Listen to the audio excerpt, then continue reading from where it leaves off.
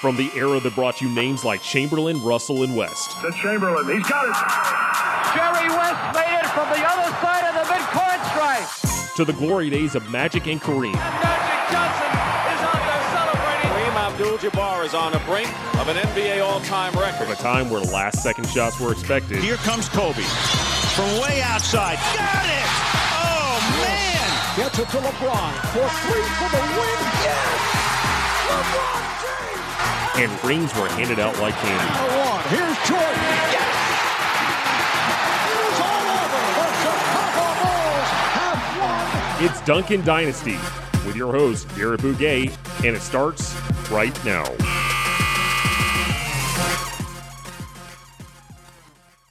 Welcome to another episode of Duncan Dynasty. I'm your host, Garrett Bouguet, and with me this week, I've got a very special guest.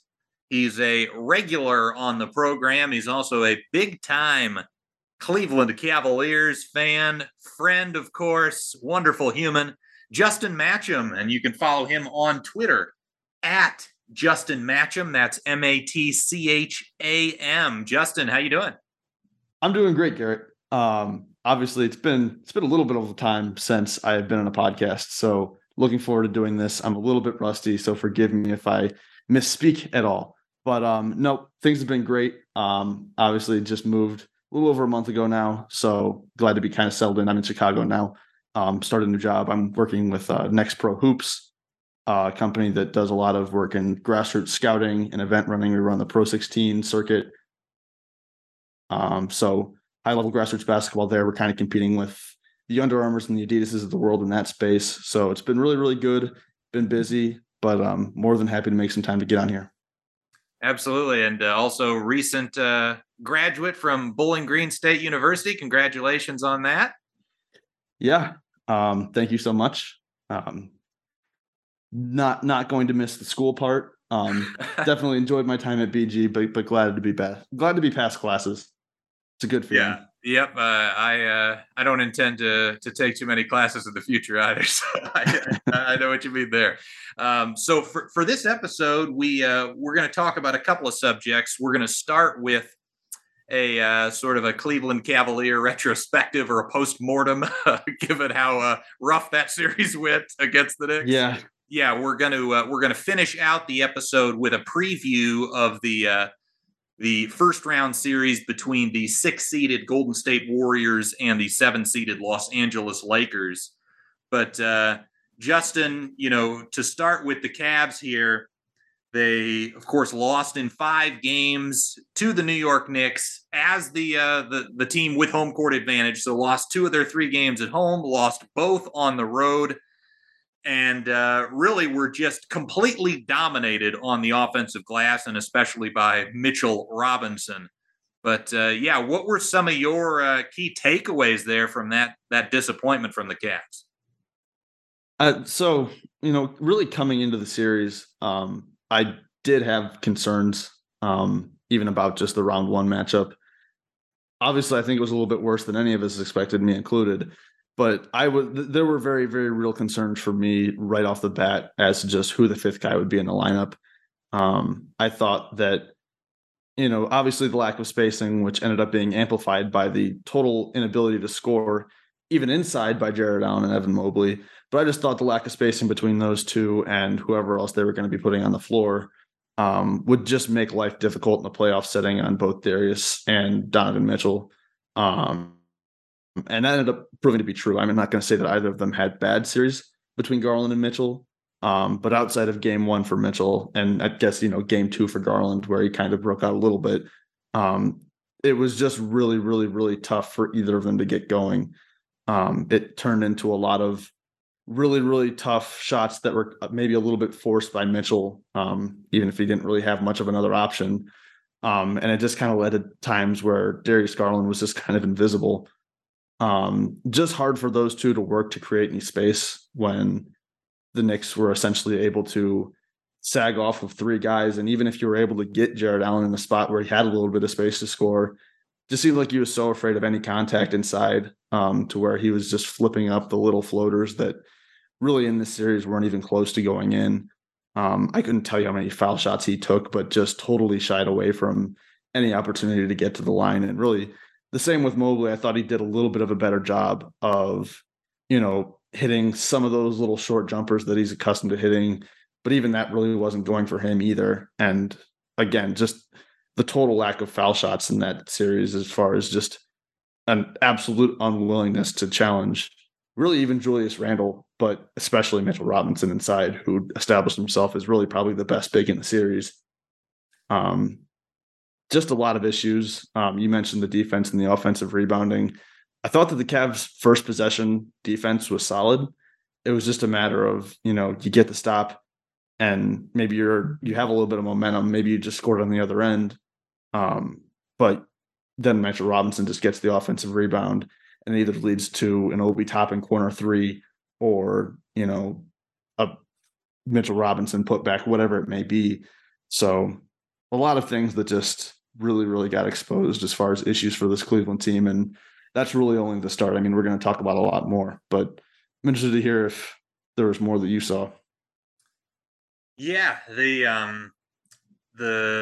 interesting thing about sort of what the Cavs most struggled with, one, being that offensive glass against Robinson. One of the biggest issues that I thought led to that was the Cavs just almost giving Jalen Brunson too much credit for his scoring ability, and they would shift.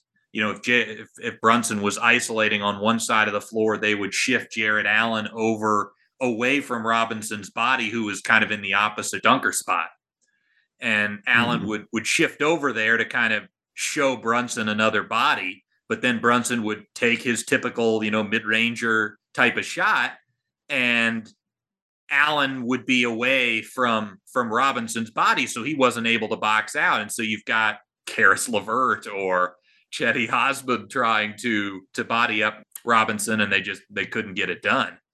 Right. So that was one of the issues. I feel like they treated Brunson just like an elite scorer when, he's not a guy that's consistently getting to the rim, where Jarrett Allen's rim protection would really make him less efficient. Really, though, too, I think part of the issue and part of the reason that maybe they felt like they had to have Allen shift over, which, to your point, I mean, you're absolutely right. There were plenty of times where, Allen's in the middle of the paint, so he tries to run over to box out Robinson, and it just totally doesn't work. But at the same time, with the amount of time that the Cavaliers spent trying to see if they could make Darius Garland or Cedi Osman work as the primary defender on Brunson, especially early in the series when Jalen was kind of taking over, it just flat out wasn't working. And that led to a lot of, just self-isolation, creative shots by Brunson that were going in. I mean, I think they kind of figured things out a little bit with Karis, especially in the last game, when Isaac started hitting some shots and you were able to afford having him on the floor, when you were able to make him go at him and make him work for his shots. Maybe a bit of an over adjustment to have Jarrett, so far over on the help side. But I do think that especially early in that series, it was an issue to where the Cavaliers were just not finding the right answers for Brunson.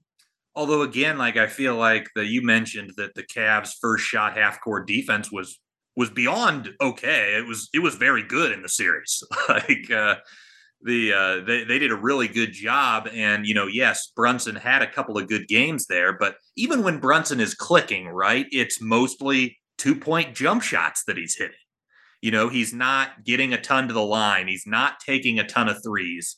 And he's not also, when he's just working in isolation against a mismatch, he's also not generating open looks for his teammates if you don't overreact, right? So even on a good Brunson night, I feel like you can live with that as a half-court defense.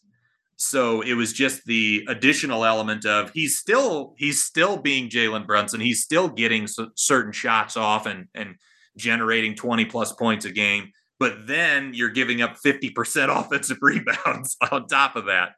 And, speaking to how the Cavaliers decided to help and sort of make things more difficult for Brunson, they did it largely with Jarrett Allen at the center spot. Whereas you saw in game one against Miami, what the Heat did was they basically said, okay, Josh Hart, Obi Toppin, if those guys want to take and make threes or attempt to make threes, go ahead. We're going to help off the wings. And Josh Hart had a really weird year shooting the basketball at times, just was very reluctant. And you saw that in that game one against the Heat. So it was a bit of a confusing strategy from JB Bickerstaff. And, when you talk about a playoff series, I think one of the things that you would expect as a head coach, a good head coach would be, okay, you might lose the series, right? But hopefully if your coach is making adjustments and recognizing some issues that you're dealing with, hopefully the adjustments you make cause you to lose at least in a different way. But the Cavs lost 4 games all just on the offensive glass. Yeah. And, I think JB obviously didn't coach a perfect series. And I think there was a clear, you could clearly tell which coach had been in the playoffs more in the past, just from a seasoned vet standpoint of Tibbs, just understanding what it takes, understanding, how to make adjustments, when to make adjustments in this type of setting, which is really just a setting that JB hasn't been in before. But yeah, Tibbs not exactly known as the greatest. Not exactly known as that type of guy, but that just shows, the level of experience that, Tibbs is obviously not the best, playoff adjuster of all NBA coaches, but he's been there before. And that's worth something when you compare someone to, JB Bickerstaff, who is really a first-time playoff head coach. This is his first real playoff series. And I think that, along with the fact that the Cavaliers just aren't a very versatile team, not as versatile as I think a lot of people thought, and just what they are capable of doing, really both offensively and defensively. Just again, looking at the lack of spacing and the lack of shooting that they're working with on the offensive end, and just the lack of physicality compared to the 2 Knicks brutes. And really, like, Isaiah Hartenstein is another example of someone who is just big and strong and, can make an impact on the boards and is just going to make life difficult on you if you aren't willing to match that level of physicality, which the Cavs did for a game. Game 2 kind of started looking like more of the same from game 1, where they just kind of looked a little overmatched physically. And it almost seemed like Jarrett Allen, especially, kind of just fought back a little bit for really the only point in time in that series, to where all of a sudden something switched in him to where he was starting to, play almost a little bit over physically at time, which isn't a bad thing. We talk about that Julius Randle closeout. I believe there was a play where, Jarrett Allen contested, and I think Quentin Grimes maybe ended up with like a bloody lip, but just was not able to sustain that level.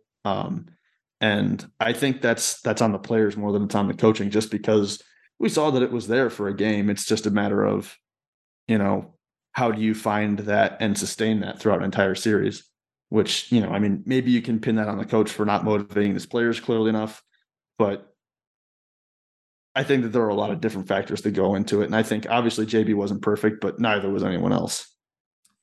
Yeah, and you brought up the challenges with playing Okoro, especially at the 3 with the 2 non-shooting bigs. They tried that at the start of game 1, but went away from that pretty quickly. And then Okoro basically just became kind of the backup 4, right? And this is where I kind of want to discuss the elephant in the room, and that is Kevin Love's buyout. Because doesn't look great now. Yeah. The Cavs struggled on the defensive glass. Love is a great defensive rebounder. They struggled hitting outside shots to space the floor around Mitchell and Garland. Love is a great shooter. So there's no doubt that he would have helped the Cavs, and the series would probably have gone 6 or 7 at least if Love had played. And I would go as far as to say the Cavs could have won the series if Love had played. Just from a standpoint of grabbing defensive rebounds, Love definitely would have been huge in that situation. I still think that Mitchell Robinson would have had a big series even if Love was there. But in the minutes where, you're talking about Hartenstein being on the floor, when maybe you have Love boxing out Randall instead, whatever it may be, it definitely would not have been the issue that it was. And I understood at the time why JB Bickerstaff took Love out of the rotation, just from the standpoint of he was coming off a hand injury, I believe a thumb injury maybe, and just was not shooting the ball well at all. Like he had gone through a prolonged stretch at that point to where he just wasn't shooting, and it was kind of unclear as to when that would turn around. Was this, health issue to where it's just going to be like this the rest of the season? So from that standpoint, I understood why he took him out at the time of the rotation. And I can understand why Love obviously wasn't happy not being in the rotation. That being said, just with the amount of turnover in the rotation, really throughout the entire year, with that glut of guys being, through the regular season and playoffs of Dean Wade, Lamar Stevens, Isaac Okoro, Danny Green in the playoffs, Kevin Love, whoever else, it just kind of seemed like it was probably inevitable that Kevin Love would have gotten another opportunity had he stayed in Cleveland. But obviously the past is in the past now, and Kevin Love made the right decision. Now it appears, as the Heat are in the second round and the Cavs are not. So, yeah, but to your original point, yes, Kevin Love would have helped this Cavalier team play respectable basketball, which we really just did not see a lot of. Yeah, so I guess here's my follow-up question to the whole Kevin Love thing. Is it better to have had Kevin Love and to have won one playoff series and gotten additional playoff experience theoretically? Or is it better to not had Love, realize the huge weakness or challenge with your roster as it is currently constructed? And of course, like, even if they had kept Love, he might have been gone next season, right? Right. And he's at an age where he's not really a part of the future of this team. So could it be sort of a blessing in disguise that he wasn't there? So now Kobe Altman fully understands the issues with limitations. Yeah. That's an interesting point. Something I really haven't thought of. I still think that the issues with this team would have presented themselves eventually. I would still have taken the playoff series win if that was the difference that Kevin Love was going to make. Just because, again, like I do think that obviously you probably would have gotten the slap in the face that you just got as far as realizing it. But I still think that, again, there were red flags that could be seen even heading into this series. And I think that as the playoffs wore on, we would have continued to see those, and it may have been a little bit more subtle, but it was going to be their downfall at some point. So, and you can't dwell on that decision too much, just because it was a weird thing to where I'm not sure that you can blame the Cavs, and I'm not really sure that you can be mad at Kevin Love for wanting something different, but definitely would have helped. And I would have taken Kevin Love helping this team, even if it meant hiding their flaws a little bit more for the present. Yeah, and part of the reason, you bring up a good point that Love with the hand injury of some sort was struggling to shoot the basketball. So there was a genuine reason in the regular season why he fell out, and another reason why was because of the play of Dean Wade, who the Cavs front office believes in. They gave him an extension, right? And he was one of the guys, along with Chetty Osman, who got more minutes in the absence of Love, that made it so that the Cavs looked like they were fine without him, right?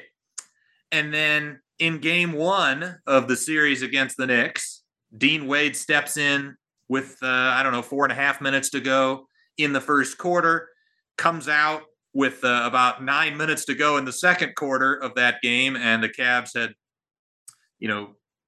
had a rough stretch in those 7 minutes, no doubt. But Dean Wade never saw the floor again, never saw the court again. So I'm a little perplexed at that, given that we even saw Bickerstaff in Game 5 try out Lamar Stevens. We also saw in a good chunk of those 7 minutes that Wade got, Ricky Rubio was on the floor, and that was a sequence where Rubio had multiple turnovers. He blew that wide open layup. So it was like, did the Cavs struggle here because of Dean Wade specifically, or was it something else? So the Dean Wade situation is an interesting one.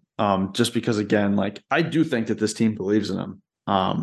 And really from a coaching staff standpoint too, like, this is a player who has had the trust of this coaching staff in the past. Last year when they were going through the large swaths of injuries that they went through at that point in time, Dean Wade started a lot of the games for the Cavs and really played fairly well in his minutes. I think that, the original plan when Kevin Love was gone was to have Dean Wade fill a lot of that void. And at a certain point in time, I thought he did a really good job with that. He ended up hurting his shoulder. By the time he came back from that shoulder injury, which, cost him a good chunk of time, never really looked right again, shooting the ball. Like, I think, coming back from injuries, I don't have this stat pulled up, but I'm pretty sure he shot like low 20s from three. After that injury, which, I mean, it sucks. It's a shoulder injury for a guy who, is a solid, most of the time reliable shooter, but not a knockdown guy. If there's something bugging him there, like that, I can understand how that might limit him. And I believe in the one Dean Wade shot that we got to see in the Knicks series, I'm pretty sure he just shot it long. I believe it was on the left wing, right? Yeah. And ended up hitting the opposite side backboard. So there was something that was just clearly off there with Dean, that really was the reason that he was out of the rotation for really the final run of the regular season.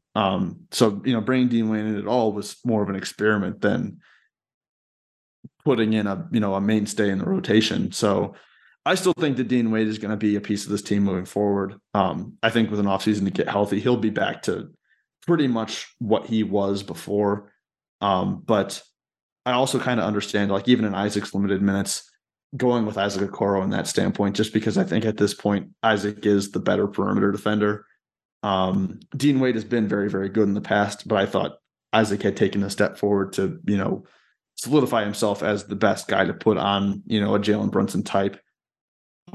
So between that and them just grasping desperately for any sort of other offensive production being the reason that they went with Jetty and Karras as much as they did, I can understand that.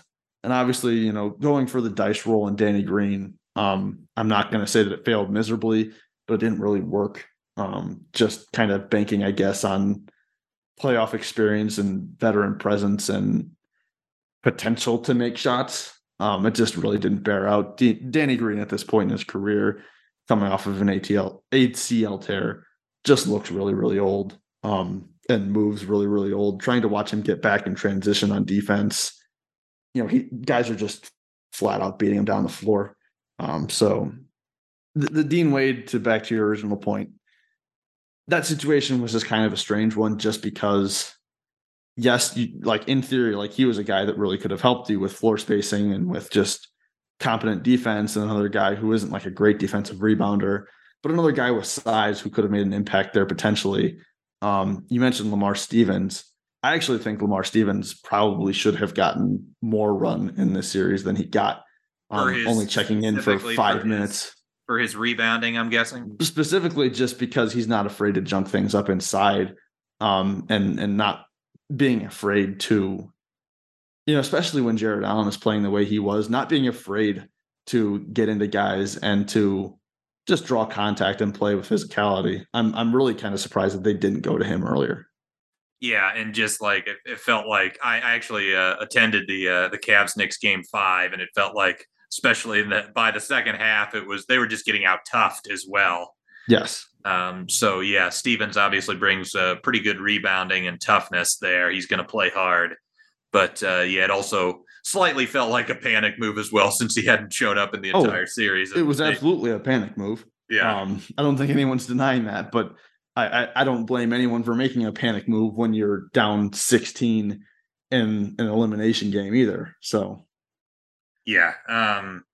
This might be, what I'm about to say might be the nerdiest thing I've ever uttered on this podcast, but that's really saying something. I'm excited to hear what you're about to say. I went back and watched Dean Wade's all of his possessions in those 7 minutes of game 1 to truly get a grasp of how much of this was on Dean Wade, how much of it was on the rest of the guys. And so in in those 7 minutes, I had 13 notable possessions from him where he did something either positive or negative. I found 7 slight to really positive possessions, and then 6 slight to really negative possessions in there. You mentioned the one where he bricked the left wing 3. That was not great. There was also a sidestep 3, that the possession that actually led to that Rubio blown layup. He had a sidestep 3 that he could have taken, and he kind of passed on it. So it was not just the 3-point miss, but there was some tentativeness as well. He passed up on a right wing 3 and gave it to Karis LeVert in the corner, which led to a LeVert sort of step back 3, which wasn't a great look. But he also drew a foul on Julius Randle, hit 2 free throws. I thought on the defensive end, he played pretty well. He had great help on a play where Emmanuel quickly rejected a screen when he was the screen defender, and he actually got to the baseline and cut him off and forced it, and that led to a turnover. He also he stoned Julius Randle in semi-transition, and Rubio was able to come from behind and get a steal. There was, a couple of plays defensively, though, where Julius Randle was just isolating against him, and he was able to just get to his shot and make it over kind of an average contest. But all in all, I watched that and I'm like, Ricky Rubio seems to be the one he's had like 2 or 3 turnovers. He's bricked that layup. He's also hurting the spacing. I thought the Knicks respected Dean Wade at least a bit and he did provide some gravity out there. Not a ton, but some. Not a lot. Not as much as even, and which again, just the way that they ended up going, like even Danny Green not doing anything, I thought, commanded more attention than what Dean Wade was providing at that point. That's fair, but I mean, he was providing more than like an Okoro, obviously. Yeah. But, I didn't think it was that bad, and I was kind of shocked to see that JB just never tried him again, despite the massive struggles at times on the offensive end of the floor. But the next question I had for you, Justin, was, with the struggles, especially offensively, one of the easy solutions to this is Mobley taking a giant leap offensively, right? That would help things, yes. Yes, but let's say that it's the giant offensive leap isn't coming, right? Maybe it's more a marginal improvement. Can the Cavs actually be a viable playoff offense if Mobley and Allen are non-shooting bigs? It's going to be really, really tough if they're both just complete non-shooters. I think you can look at any one guy and say, okay, a marginal improvement from you enough, or like you alone wouldn't be enough. But if you just get marginal improvements across the board, if Allen becomes just like someone who can take a bump and hit a hook again, if Mobley, continues to, kind of do the same thing and also be a little bit more effective with that in between game as far as, the short jumpers in the paint. And if he's even just able to, be semi-respectable from outside to where, if you can trust him to hit a 3 a game at, 33% even, and that's just obviously just a random number. But if he can at least just be a not complete total non-factor from outside, he doesn't have to become, a menace from out there. But if you get those 2 things alone, if you get another marginal improvement from Isaac Okoro or, whoever it is that's in that position, I think that if those things can just kind of begin to add up, like obviously I don't think that's going to fix what the issues were for this team, but it's not going to be as terribly exposed as it was in this series. But other than that, I mean, there are going to be things to address this offseason. Obviously, the hope is that, you can make another find on the margins as far as a 5th guy who you can kind of play in that combo forward wing spot in whatever lineup it may be. I'm assuming that both Dean Wade and Lamar Stevens are going to be back. If either of them are playing well at the right time, I think that they can be that, even if they weren't in this series. But it's going to be a matter of just kind of, throwing a few darts and seeing if any of them land again, which we'll see what guys end up really being available. I haven't dove too much into the free agent, trash heap that is potentially going to be available for the Cavs to look at. But finding, something else there, I think Karis LeVert just kind of is what he is. I think he's going to be back too on a reasonably team-friendly deal. I think that there's interest there between both sides that he will ultimately re-sign just because the Cavaliers really need, when he is on, what he can provide, which obviously he kind of hurt him in a couple games, but was also the reason I think that they were in a couple of the games, and a big reason that they won in game 2 was him, really being a respectable 3-point shooter for, the 48 minutes that the game was being played. But it is going to take somebody else, filling in and being respectable. I think that Evan and Jarrett can still be like non-threats from outside, and you can have success that way, but it's not going to be with, Okoro not being able to hit anything from outside. It's not going to be with Karis LeVert having an off night. It's not going to be with the guys that they were throwing out there in that 5th spot. It's just got to be something different. Something else is going to have to change. Yeah, and the 3-4 position with guys that can shoot and defend, like that's the toughest. That's the the biggest commodity. Oh yeah, in basketball. So yes, it is. It's going to be tough for the Cavs to upgrade there. And as you said, like there's potential for internal growth. I would also say that, like, even, if they bring back the likes of Danny Green, like him and Rubio, they're at the stage in the post ACL recovery where you don't expect them to be at their best, right? Exactly. But a year from now, maybe they would be returning back to form. So, maybe they can provide some things, but yeah, it's a tricky situation. And it would be nice to say, like, yeah, you mentioned the Jared Allen, like, can he take a bump and hit a jump hook? We didn't really get to see that because the Knicks were never even threatened to the point where it's like, oh, we just have to switch actions and we've got a small on Jared Allen. Like, we just didn't see that because they were fine with Cavs 4-on-3s. And Mobley really struggled with that, that in-between game where he's catching it and Mitchell Robinson is playing that, that back and forth Draymond Green game. It's like, am I going to come to you? Am I going to stay back? And there were moments where I think, like, Mitchell Robinson read that as soon as Mobley jumps, he likes to shoot then. So he would then go to contest that little floater push shot as soon as Mobley left the ground, and make that shot tough. And Mobley, was not able to hit that. And then, we saw it maybe once or twice all series where we got that Mobley to Allen lob play. So that's a struggle. And then, JB not really understanding and emphasizing the fact that, like, if we have Allen be the screener, we're bringing their best rim protector away from the basket, and it makes things easier. Even if we like Mobley as the short roller more than Allen, it's a lot easier to score inside when Julius Randle is the rim protector as opposed to Mitchell Robinson. Yeah. Just a really, really weird Jared Allen series in general.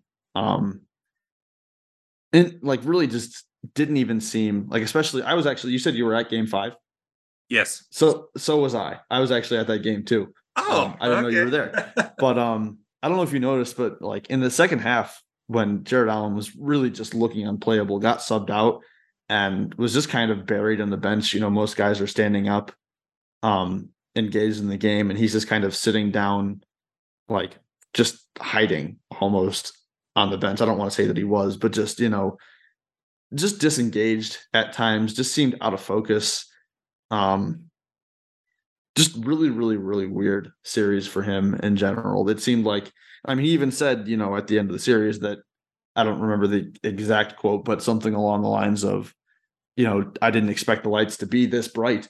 So obviously that's semi-concerning to hear from someone on this team who does at least have some playoff experience.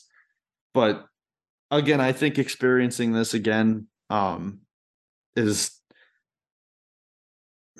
hopefully a good sign that, okay, he has been through this now, to where the next time we see him in a playoff setting, which hopefully we will, he at least isn't going to have like this mentality of just kind of seeming shell-shocked at times. Yeah. And, to relate this situation, both the Cavs and the Timberwolves made trades for Utah star players, right, this offseason.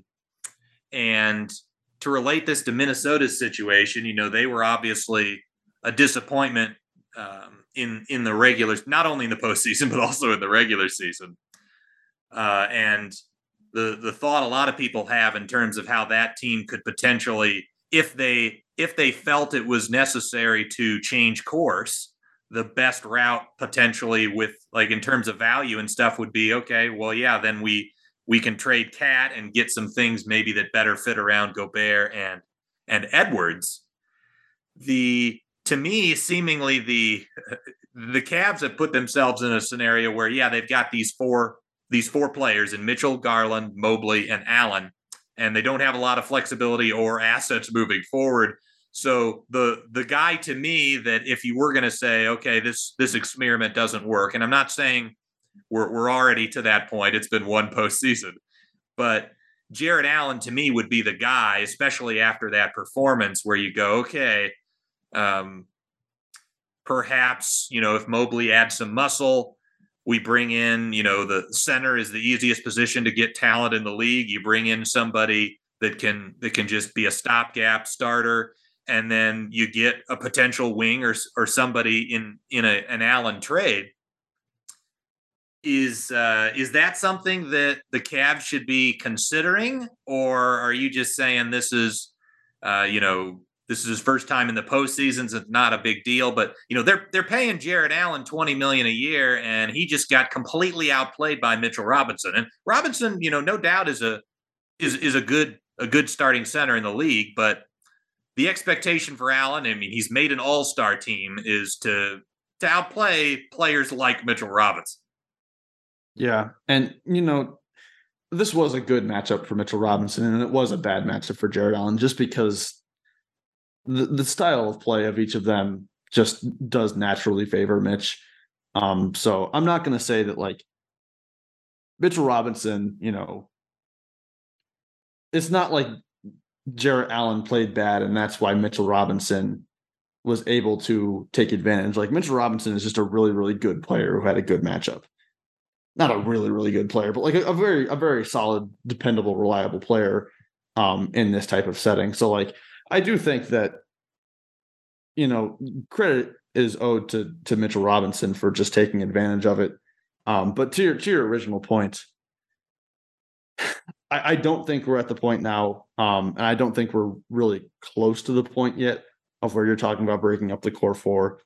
If you're in the same spot next offseason to where, okay, we just experienced the same issues that we experienced last offseason, we're a year closer to Donovan Mitchell's contract coming up, and he still hasn't given a commitment. That's when you start to look to shake things up. Obviously, I believe is Mitchell not. I believe he's under contract for next season, and then the following year is a player option, right? I thought it was 2 more years. Let me check that as you're talking. Okay, but anyway. Back to just the point that was being made. Yes, I think that is something that can be considered if you go through a year of similar failures to what you just experienced. But I'm still not even entirely sold that Allen might be the guy. And again, I just want to make this totally 100% clear before saying what I'm about to say, that I don't believe that breaking them up is the answer right now. But if you're in a point where you do experience the same exact issues as you experienced this year and next year's postseason, I think that there could be a case to be made at that point that if Mobley really hasn't taken that step forward to be like on the same, level of player as a Donovan Mitchell type, to where like he's having that level of impact on the end on both ends of the floor. He's still really not ready to be your full-time center. I still think that there's a case that could be made that Evan at that point might still have more value in a deal than Jarrett Allen. To where if you're going to really go for one specific player, a team would probably want Mobley over Allen.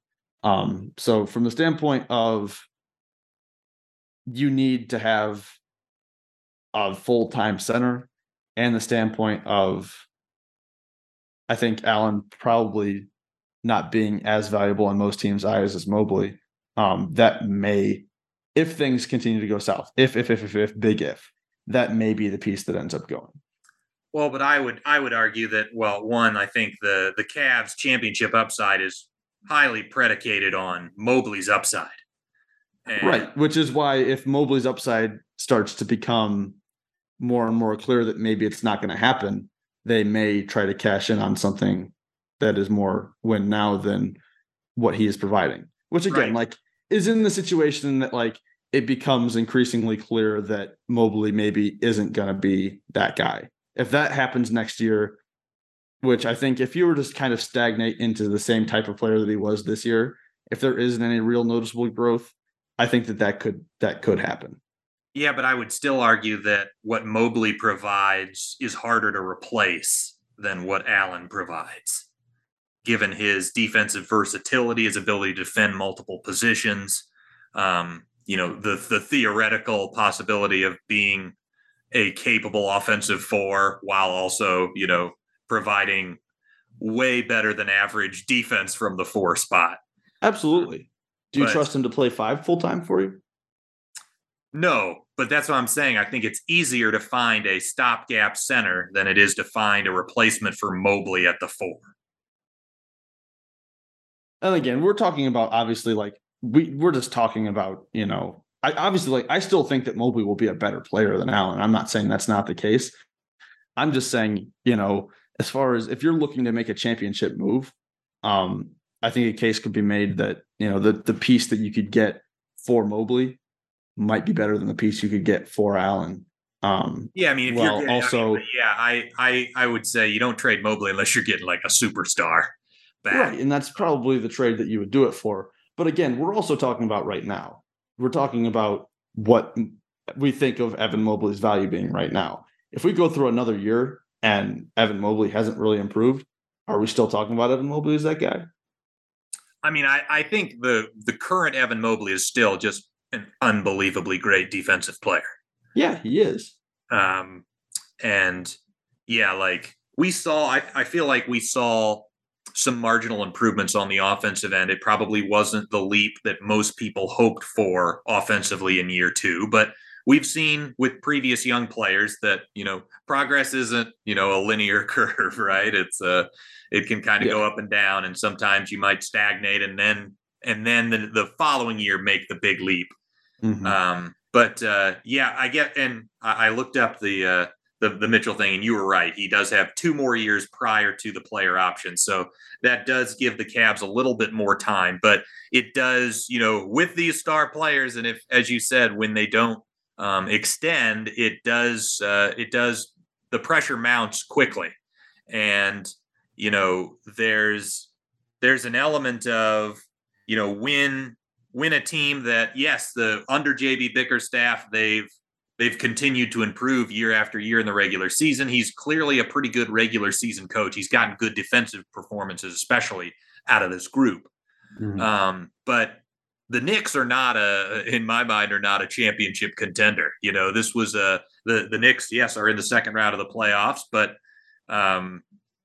getting absolutely destroyed by them is not a good sign, even with improvement next year, that this team, as it's currently constructed, is anywhere near where they want to go.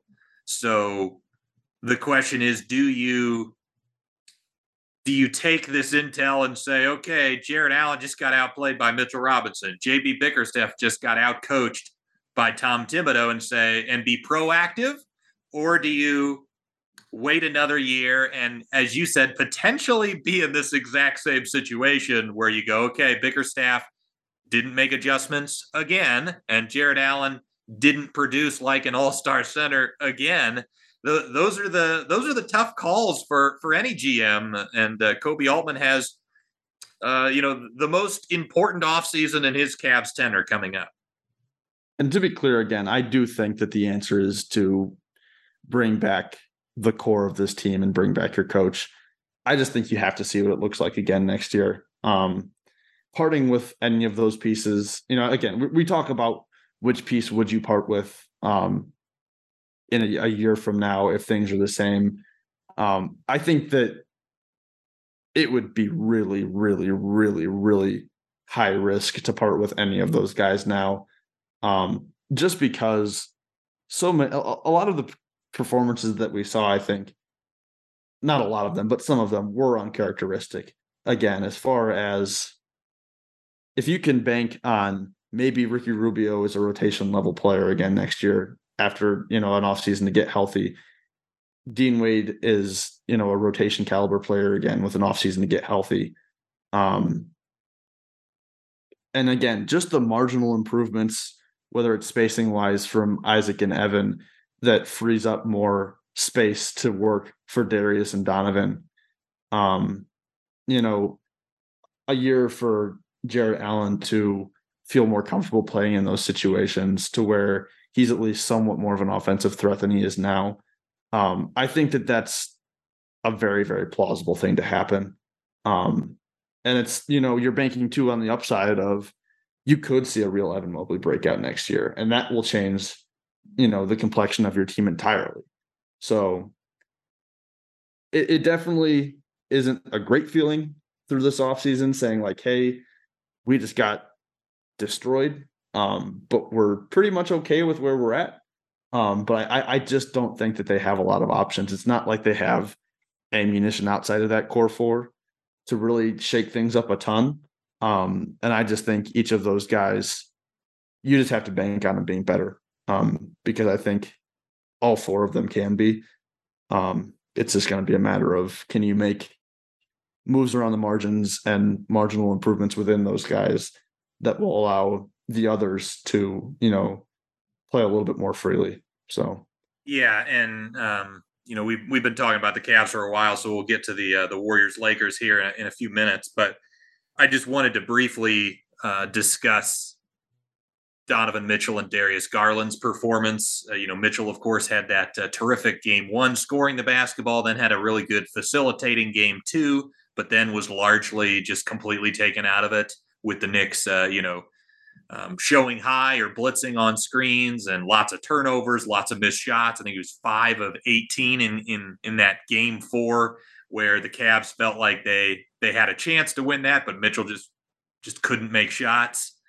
And then Darius Garland had the wonderful first half of game two, had the wonderful third quarter in game four, but mostly outside of that was pretty quiet. And it not only was a lack of their usual shot making, right? It seemed like they just didn't hit as many shots as you would expect. But they really, to me, didn't handle the pressure well. There were a couple of times in that game five where I'm just going, do you guys realize the defenders have arms when they blitz you? Because they just threw some of the laziest passes out of those traps. Yeah. Yeah. And again, I think, we kind of saw the same thing with Darius last year in the playing game, where when that level of pressure was really ramped up and they really started to target him, you could tell he was really feeling that pressure. And it was affecting the way that he would normally play. Obviously, again, not a great sign that we see that 2 years in a row. It's something to track moving forward as to whether that will be something that happens, year by year, to where, okay, he's just not great handling this pressure, or whether it is going to be something that, slowly over time, a young player adjusts to these types of things. Maybe he plays on a court with a little bit more spacing, and that, limits the amount of trapping that a team can do, because it just gives you more options to pass to. But we'll see. last note I have on the Cavs. Wouldn't it be great to have Isaiah Hartenstein as a backup center right now? Yes. Who the Cavaliers had as a restricted free agent and decided not to extend a qualifying offer to, who ended up going and signing a non-guaranteed camp deal with the Clippers and making the team, being their backup center, playing great, now coming to the Knicks and playing a big role in this series really as, again, just helping the Knicks maintain a constant level of size and physicality throughout entire games. It would have been great to have a guy like that on the Cavaliers side. And really, I think to this point, even with the flaws that were exposed in this series, I think the Cavs front office has done a very good job taking advantages of, opportunities that were presented to them. I thought overall, this rebuild has still been a success as far as the team they've been able to assemble from what they had 3 years ago. But I do think that Isaiah Hartenstein walking for just literally nothing and just not even extending a qualifying offer was one big mistake. I felt this way at the time, that was a really mistake that they made as a team. But I guess I'm not going to go too long on Isaiah Hartenstein, but I had to say that part at least. And the Cavs aren't the only team that has undervalued Hartenstein over the last few years. Yeah. But it was certainly a very frustrating performance from just about everybody on the roster and the coaching staff. I was also thinking about this too, talking about Garland and Mitchell struggling to deal with traps and blitzes and all that.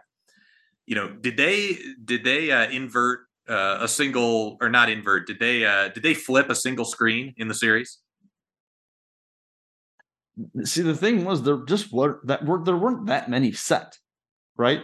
It's not like they were running that many ball screens, just because I feel like the help was just there and it just didn't really work. But yeah, most of the time it was mostly just Donovan Mitchell settling into that little elbow shot, or trying to make something work on the perimeter from three. And, same can kind of be said for Darius. You're right. That's, yeah. And yeah, like Mitchell tried to, Mitchell is one of the most prolific guys at like rejecting the screen. And it felt like the Knicks were locked in on that and shut that down. It was a mess. But yeah, let's move on to the second topic we have, which is the second round matchup in the Western Conference. We've got the two lower seeds pulling off upsets, or if you want to call them upsets, the 6th seed Golden State Warriors dispatching the Sacramento Kings behind Stephen Curry's 50-point Game 7 performance. And then the Los Angeles Lakers took care of an injured, hobbled Memphis Grizzlies squad in 6th.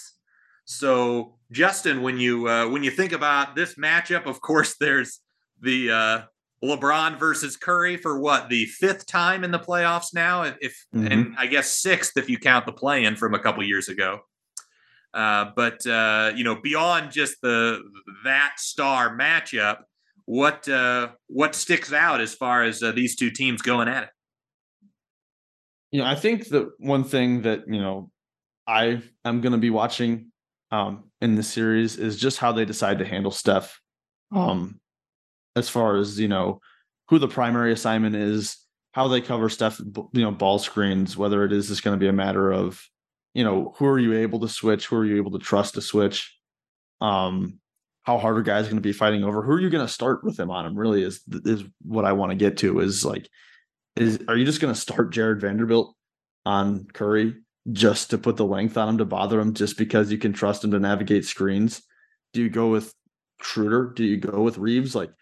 I'm kind of interested to see what they do try, just because I feel like he's just you're going to have to throw something different at him. I feel like too. It's not like you're going to be able to just stay with the same thing throughout a game, but I'm just going to be really interested to see, on that end, how they start on him, how they change throughout the game, what all they try to throw at him just to throw him off in any way that they can.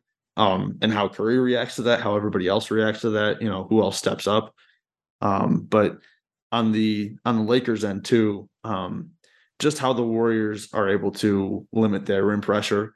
I think that they are pretty decently built, even with their defense not being quite what it's been in the past, to, throw physical guys, big guys at LeBron, not Dylan Brooks. And then when Dylan Brooks doesn't work, Xavier Tillman. But, having guys like Draymond Green, like Kevon Looney, who can, I'm not going to say they're going to stop LeBron, but again, make things more difficult on him, tire him out throughout the course of a game. And same thing with Anthony Davis, to where I'm really just interested to see if Anthony Davis is going to be able to take advantage of mismatches in this series. If Anthony Davis gets Wiggins switched on to him, or even like Clay, are you going to be able to trust Anthony Davis to take that guy in the post and, create offense efficiently out of those, which is just not something that we've seen consistently from him this year. So at least not, in the second half of the season, I would say. But those are some of the big things I'm looking at as far as like what the stars are going to be doing and how those teams are going to react to that. There's obviously some players in the margins too that I'll be watching. Does Malik Beasley play at all? What type of role does Rui Hachimura play in things? Is he going to be able to survive on the floor defensively? Could he be a guy that could maybe potentially stretch things out and get Looney out of the paint, just to help from a rebounding standpoint for the Lakers? Is Jordan Poole going to be a playable basketball player? A lot of different things that I think are going to be really interesting to watch in this series. Yeah, the Steph assignment obviously is number one, because I think we both agree Steph is the best player in this series. At this point, I'd say so. Yeah. Yeah. So I think LeBron has the capability to be the best player in any given game, but I expect Steph to probably have the best impact throughout. Yeah. So you're right that Vanderbilt is an option, although and yes, I do think that Vanderbilt, he's quite adept at navigating screens, especially for his size, and he's obviously got length that they would like to put on him. But I don't know if the discipline is fully there for Vanderbilt. He's still a little chaotic as a defender, chaotic for good and for ill. So I worry a little bit in terms of him, chasing Steph off the ball, those classic where he gets rid of it and then relocates and gets it back. I would be a little bit nervous about having Vanderbilt on him in those situations. Austin Reeves, he's been like he's a solid defender, but I don't particularly love that matchup. They've got Schroeder off the bench that is clearly a better matchup for him than someone like D'Angelo Russell. But yeah, the options the Lakers have, I don't think are ideal.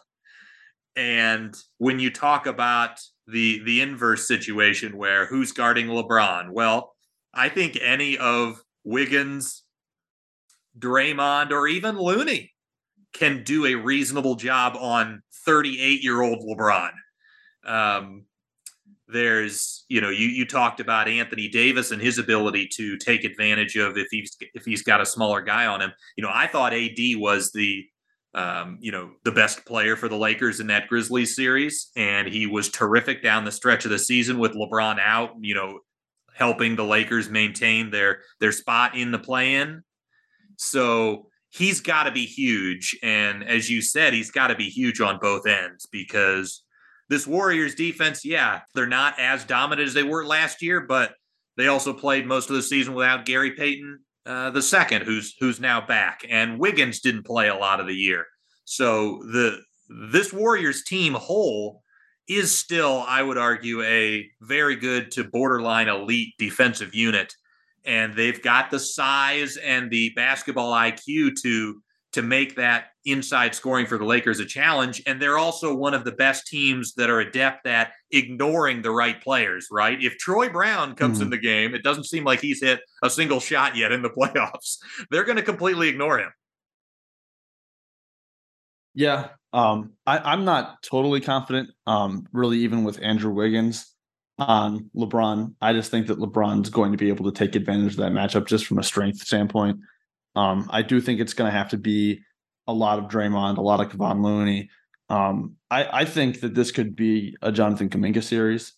as far as just another guy who can match up with that type of big wing and other, big man that the Lakers might have, whether it be Vanderbilt, LeBron, Rui, AD. I think that he's going to be a guy that they lean on, and more so than I think that they did in this past series. So I wanted to jump in and just mention your comment about LeBron and his strength advantage on Wiggins. I would agree, but I would also say that this Lakers roster is not well suited to letting LeBron take advantage of his strength, because in that starting lineup, you've got Anthony Davis, who hasn't hit threes all year. You've got Jared Vanderbilt, who shot 30%, and the Warriors are going to be fine letting fly from three. So even if you can say, okay, Wiggins, if LeBron has the opportunity to take 10 dribbles and just back him under the basket, that's a problem. But the Warriors aren't going to let him do that. It's a matter of, it's a matter of backing guys down. But even with the lack of spacing, I think even just the drives to the rim, whether it's, attacking from the perimeter and getting downhill, or it's a, back down into a LeBron fade or a, drop step to get right to the basket. I'm confident LeBron will be able to find his way to the basket. Again, I think that he'll be able to find his way to the basket regardless. It's just going to be a matter of who's going to make him work the hardest, and who's going to be able to tire him out the best. And I just think that's going to be bigger bodies like Kuminga, like Draymond, like Kevon Looney, more so than it will be a guy like Wiggins. I just think that LeBron is still going to be able to get through him. I'm not going to say he's just going to be a turnstile defender, because that's not what Andrew Wiggins is. But I just think it's going to take more brute force to slow him down than what your typical, Gary Payton, Andrew Wiggins is going to be able to provide in this series. I think we kind of saw that with Dylan Brooks in the last series, to where, that level of defender, not that level of defender, but that size defender, regardless of the level of physicality you're going to bring, regardless of the length, I just think LeBron's going to be able to find a way to work through that regardless. Yeah, I guess, a lot of this, it's not complex, but a lot of this is going to come down to how well LeBron and AD are capable of playing. When I watched that Lakers-Memphis series, I didn't think that was played at as high of a level as the Warriors-Kings series. The Warriors-Kings series felt to me like a conference finals. The Grizzlies-Lakers it did have that sort of feeling. Yeah. The Lakers-Grizzlies series felt like a first-round series. Now that could be, that could be meaningless, right? It could just be it was ugly because of the circumstances, right? Matchups do make a big difference. But when I watched that, I was like, yeah, LeBron's 38. He's still a great player, but he's probably more like a top 20 guy than he's a top 2 or 3 player in the league now. So, when you talk about Andrew Wiggins, there's not 10 guys in the league that I think are better, wing defenders than Andrew Wiggins. So I think he's a pretty great option to have for LeBron. And Draymond Green is a pretty great option for LeBron as well.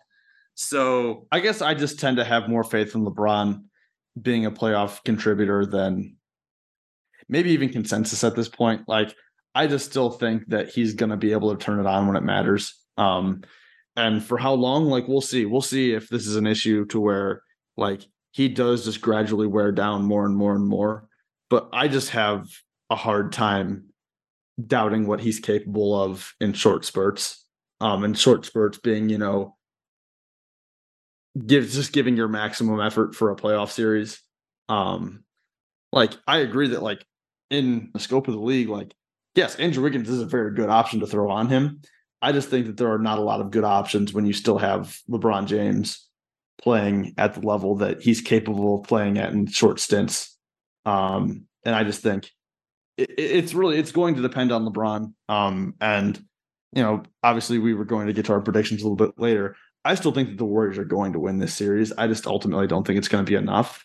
But I do still think that we're going to get a very, very good LeBron series. I just think that there's all of the motivation in the world there from the standpoint of, obviously, you're in the second round of the playoffs. you get here, you get to the conference finals, like you can make it to the finals at this point. Like it's a realistic goal. You're playing against, the Warriors, which is a team that you have a lot of history with. I just think that the motivation is going to be there for LeBron. And I still think that given the circumstances, he is still capable of being the player who can give you what he has given you in the past. Yeah, I mean, there were definitely moments in that Grizzlies series. Of course, there was that game tying basket. What was that in Game 4? Right at the end of regulation, where he drives right and finishes over the contested Jaren Jackson Jr. Like, yeah, there are definitely moments where you can tell LeBron's kicking it into gear, and he can look like his old self for a 2 or 3 possession stretch, right? But what I think is a big difference between this series against the Warriors than the Grizzlies series is, LeBron could spend a decent amount of time guarding Dillon Brooks and just ignoring him, or guarding Santi Aldama and not having to do much, or a David Roddy, right? Regardless of who you're covering in that Warriors starting lineup, if you're dealing with Kevon Looney, you got to work your ass off to box him out.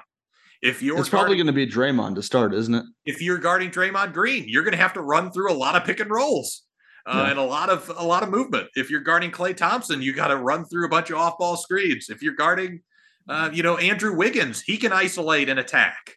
I do think that this is going to be a very big Gary Payton series, or not season, but series.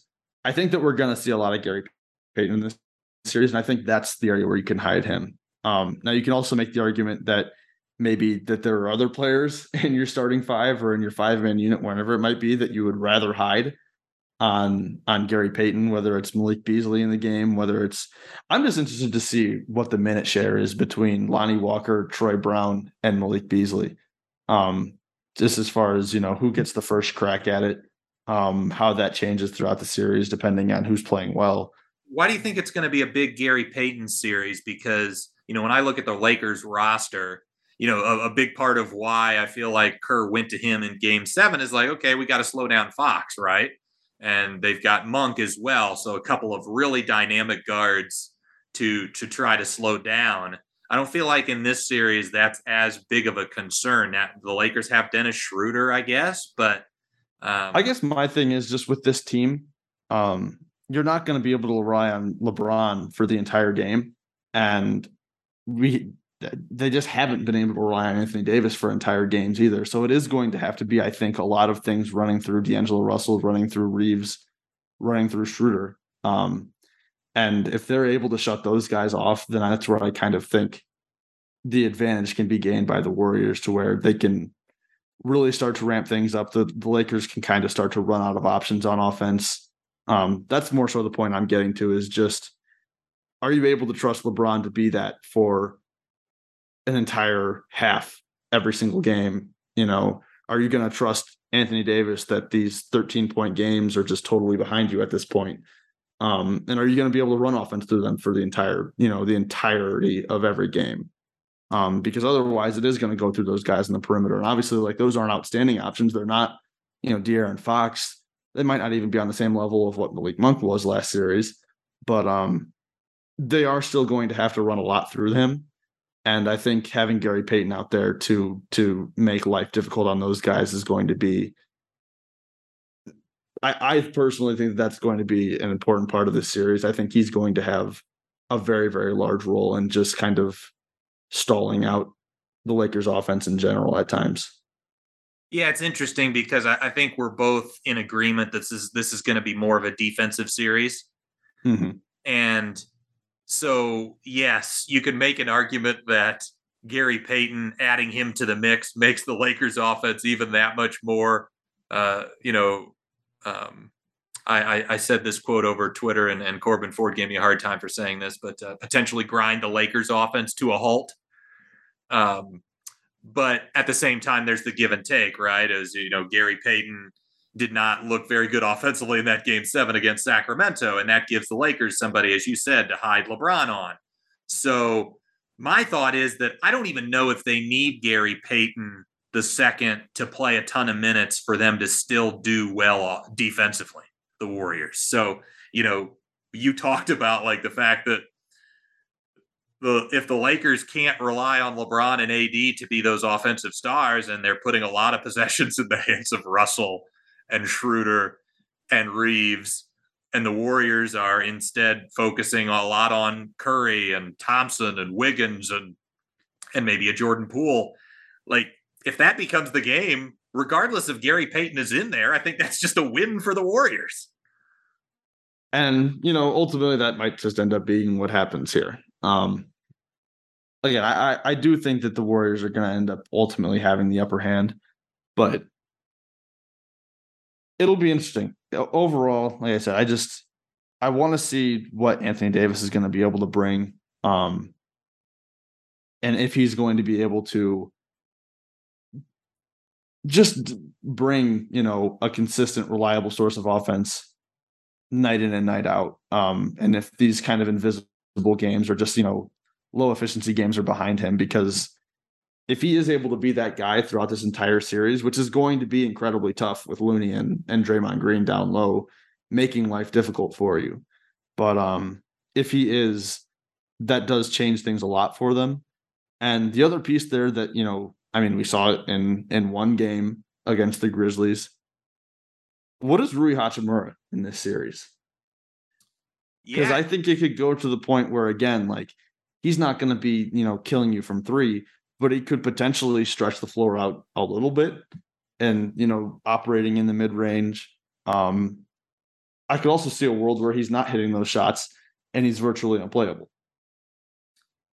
Yeah, that was the big thing early in the Memphis series, was that he was hitting those 3-point shots. And for the postseason, Rui is 13 of 26 from downtown. So that has really opened up his offensive game, because, as you said, he came into the NBA with a mid-range package, right? And he's got the ability to finish at the rim too, if you give him a runway. So I think he's been a good offensive piece for the Lakers. Now, I don't think his defense has been that strong. And that's the big challenge with the Warriors, is they make all 5 of your defenders have to be locked in at all times. Which is why I'm just concerned that this might just be a series where Rui just gets played off the floor. Yes, it's very possible. But like, thinking about how this, it's funny because with both starting lineups, with the Warriors playing both bigs and Looney and Green, I think that plays into the hands of the Lakers defense, because they can blitz the Steph pick and roll and have the Warriors, and be comfortable probably with the Warriors playing 4-on-3 if Anthony Davis is one of the 3, right? Mm-hmm. So they could try to do some pre-switching and that sort of thing to keep Davis at the rim, stay on the shooters, and allow him to deal with the 2 players, the one guy under the basket in Looney potentially, or Green, and the guy charging in at him.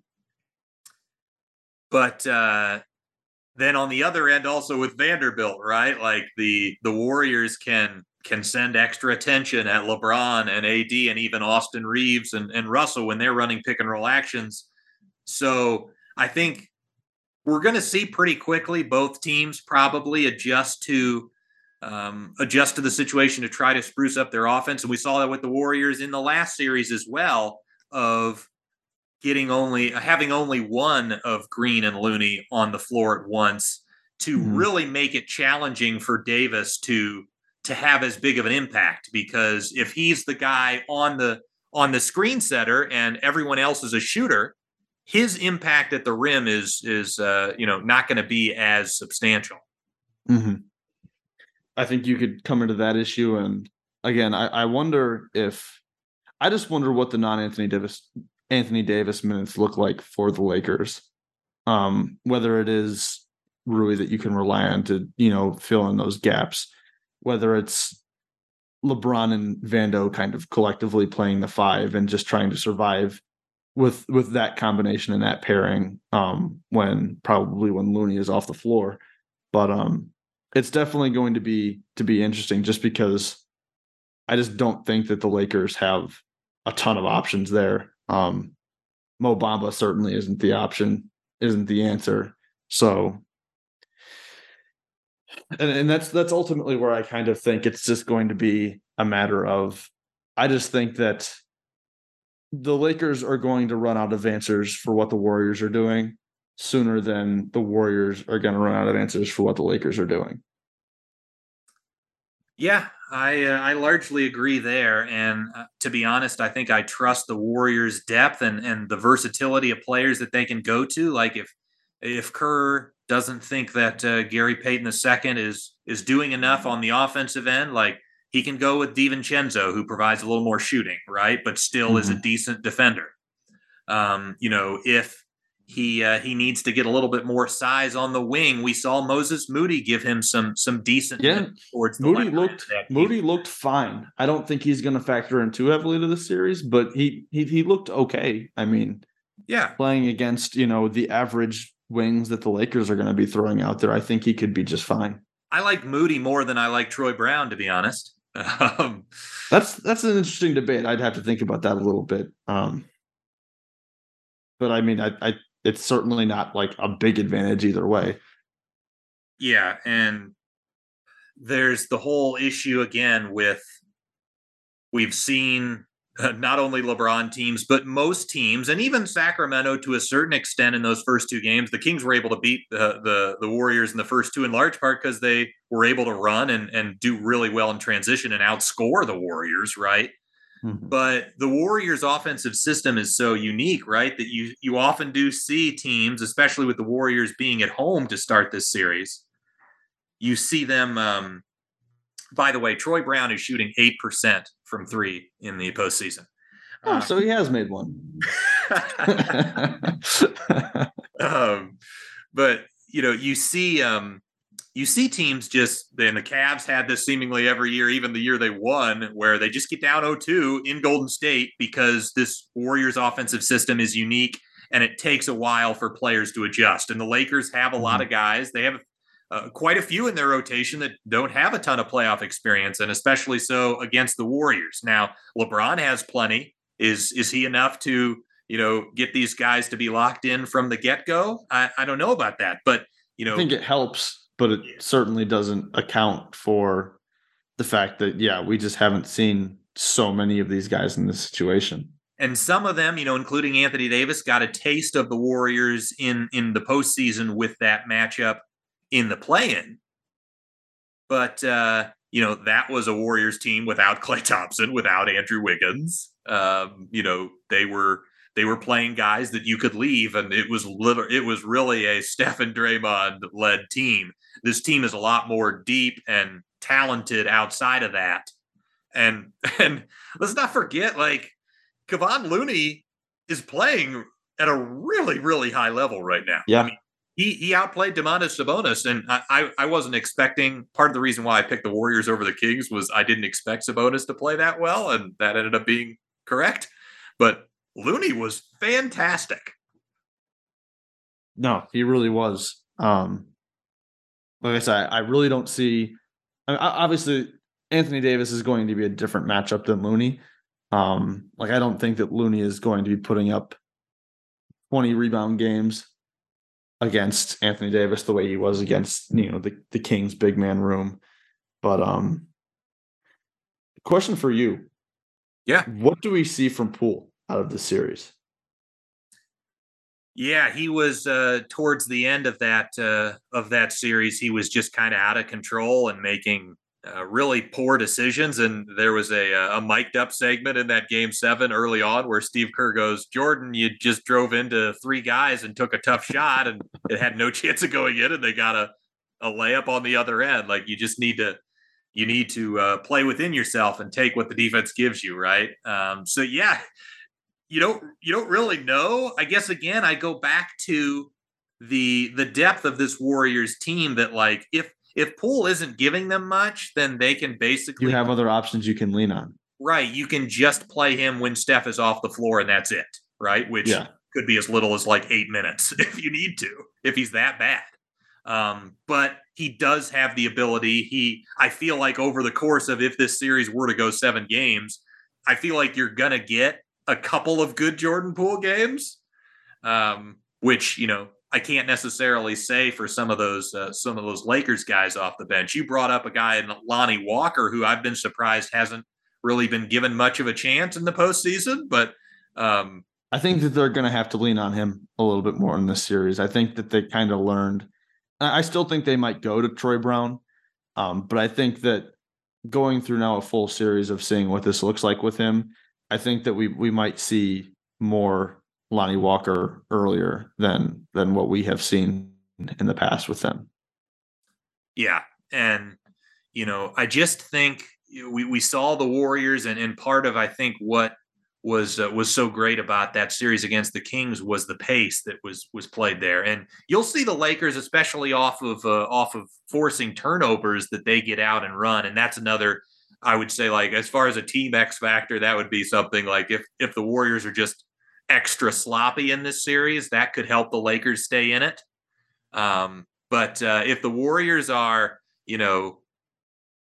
15 turnovers or less in most of these games, I think, and at the pace that if they continue to keep up the pace that they played against Sacramento, I just have a really hard time envisioning a Lakers offense that's heavy on LeBron and AD isolations and pick and rolls with Reeves and Russell and Schroeder that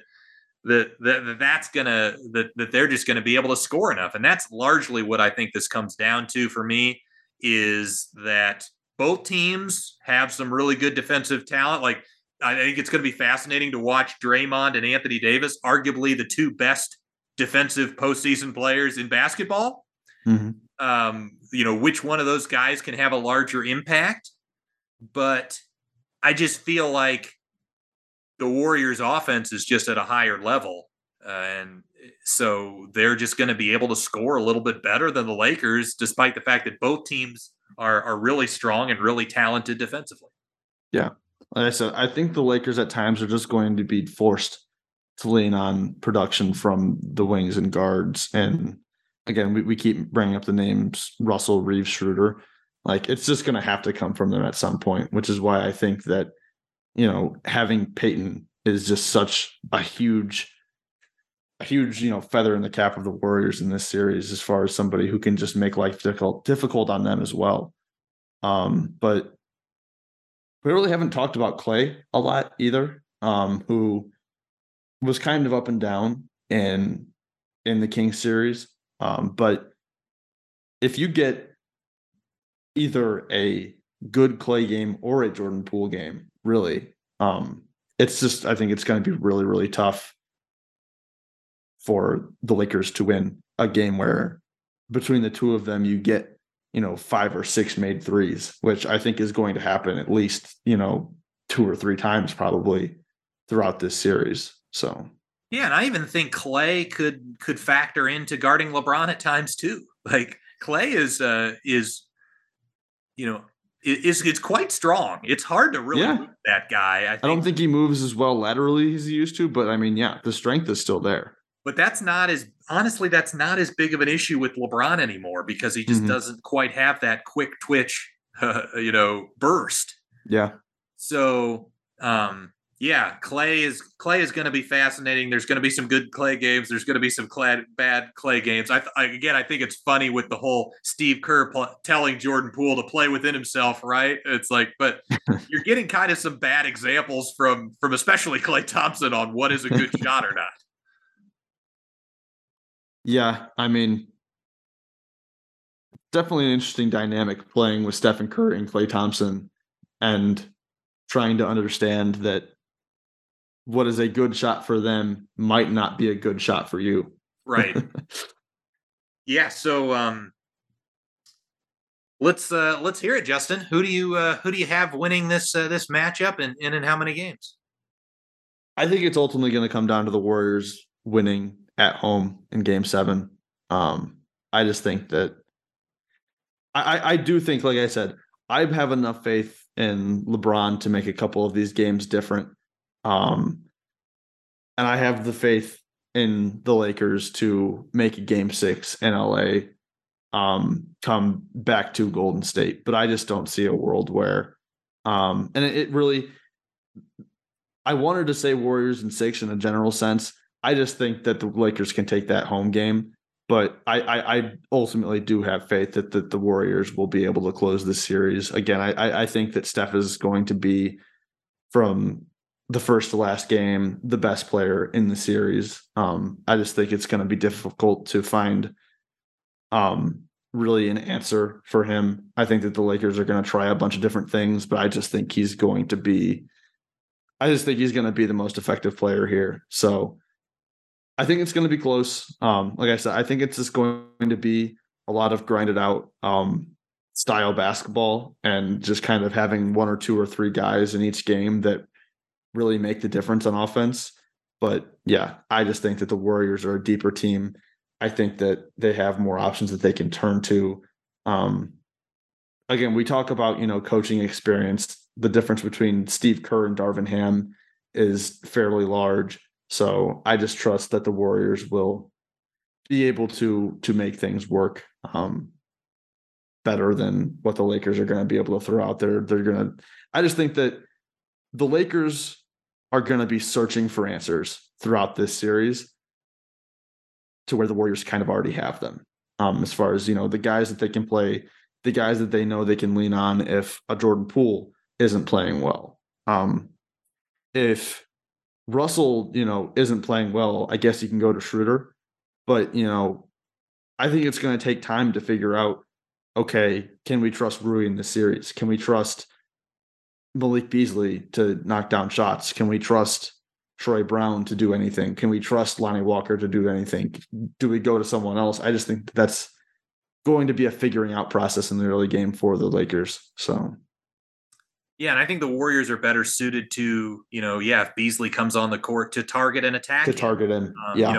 It's funny to say that, given that LeBron, that was his specialty, back in Cleveland and all that, even early on in his Lakers tenure, hunting mismatches and attacking. But I just don't think he's necessarily he can do that possession after possession like someone like Steph Curry could. So I don't even think it's necessary. I think I consider the Warriors an even bigger favorite than you do, Justin. I've got them winning in 6, but I would honestly probably pick Warriors in 5 before I would pick Warriors in 7, just given they've got home court advantage in that game 5. Yeah. And I guess to that point, I would pick Warriors in 6 before I would pick Lakers in 7. Okay. Gotcha. But I think these are two really good defenses, right? And it's largely going to come down to shot making, and I trust the Warriors shot making way more than the Lakers shot making. LeBron has been terrible from 3 in the postseason, and for most of the regular season, he shot 32% this year. His outside jumper is going to be crucial, not only because I think he settles for that more just to conserve energy, but that he hasn't been making it that often. So if he can have a 40% series, that might change things from 3. But I trust Steph, Clay, Wiggins, those guys, Jordan Poole, even those guys to knock down shots over trusting what the Lakers have. And D'Angelo Russell had a great game 6 against Memphis, hitting a bunch of shots, and that was partly why they were able to blow that one out. But I don't trust Russell to be consistent in the shot making department either. Yeah, it's going to take that from somebody to win some of these games. It's going to have to be one of the perimeter players that steps up and, is able to be a legit guy who can take pressure off of those two. I think we're going to see it from one of them at least once. Ultimately, it's probably just not going to be enough. But I just think that, again, there's going to be enough from LeBron. I think he's going to be able to empty the tank in this series. And I just trust that both of these defenses are just going to be so good to where so many of these games are going to be close. And coming down the stretch, if you can just rely on LeBron to, make a few closing plays, or Anthony Davis to make a few closing plays, I really do think that this is going to be a really, really tight and a really, really fun series throughout. Yeah, I think the blueprint to me for the Lakers pulling slow it down would be one, like having outlier shot making from not only their stars but some of their role players, but then also if there's close games, winning the clutch moments of the series. Yes, I think they have to pull that out to win this. But I honestly think it's the Warriors series to lose, and But yeah, Justin, this was an absolute blast chatting Cavs, and then the one of these second round Western Conference series. It was lovely to have you back on Duncan Dynasty, and thanks again. Yeah, Nikola Jokic has 37 and 14 right now for the Nuggets. So I'm looking forward to watching the end of this game. Yeah, so for those listening, we're recording this on Monday night, and I'm going to watch both Monday night games after we're done here, and this will be out on Tuesday sometime before the game 1 of Lakers Warriors. But Justin, enjoy the rest of the basketball this evening. Thank you so much. Thank you for having me, Garrett. Blast to be back on. Happy to do it anytime. Thanks for listening to another episode of Duncan Dynasty. Corbin Ford and Garrett Bouguet here with you, and just wanted to quickly say before we wrap up, please subscribe, rate, and review Duncan Dynasty. We're on iTunes, we're on Spotify, wherever you get your podcast. That is much appreciated. You can find me on Twitter at Garrett Bouguet. Corbin, why don't you tell the people what you got going on? Oh, man, you can find me on Twitter at Corbin NBA. Definitely make sure to rate, review, and subscribe. I mean, following me is just an afterthought here. But if you want some more NBA content from yours truly, check out Roundball Ramble. It is my podcast. You can also find the description on my Twitter handle, or once you click on my Twitter handle. Definitely check that out. And a bunch of other assorted pods. I love talking hoops, just like my friend Garrett does. So you know where to find me there. That's the main part to catch my work. Yeah, can't recommend Roundball Ramble enough. Corbin does great stuff there, and I've appeared on it numerous times, and hopefully we'll be continuing to appear on it in the future. Again, we appreciate you all for listening, and of course, enjoy the next week in the NBA calendar.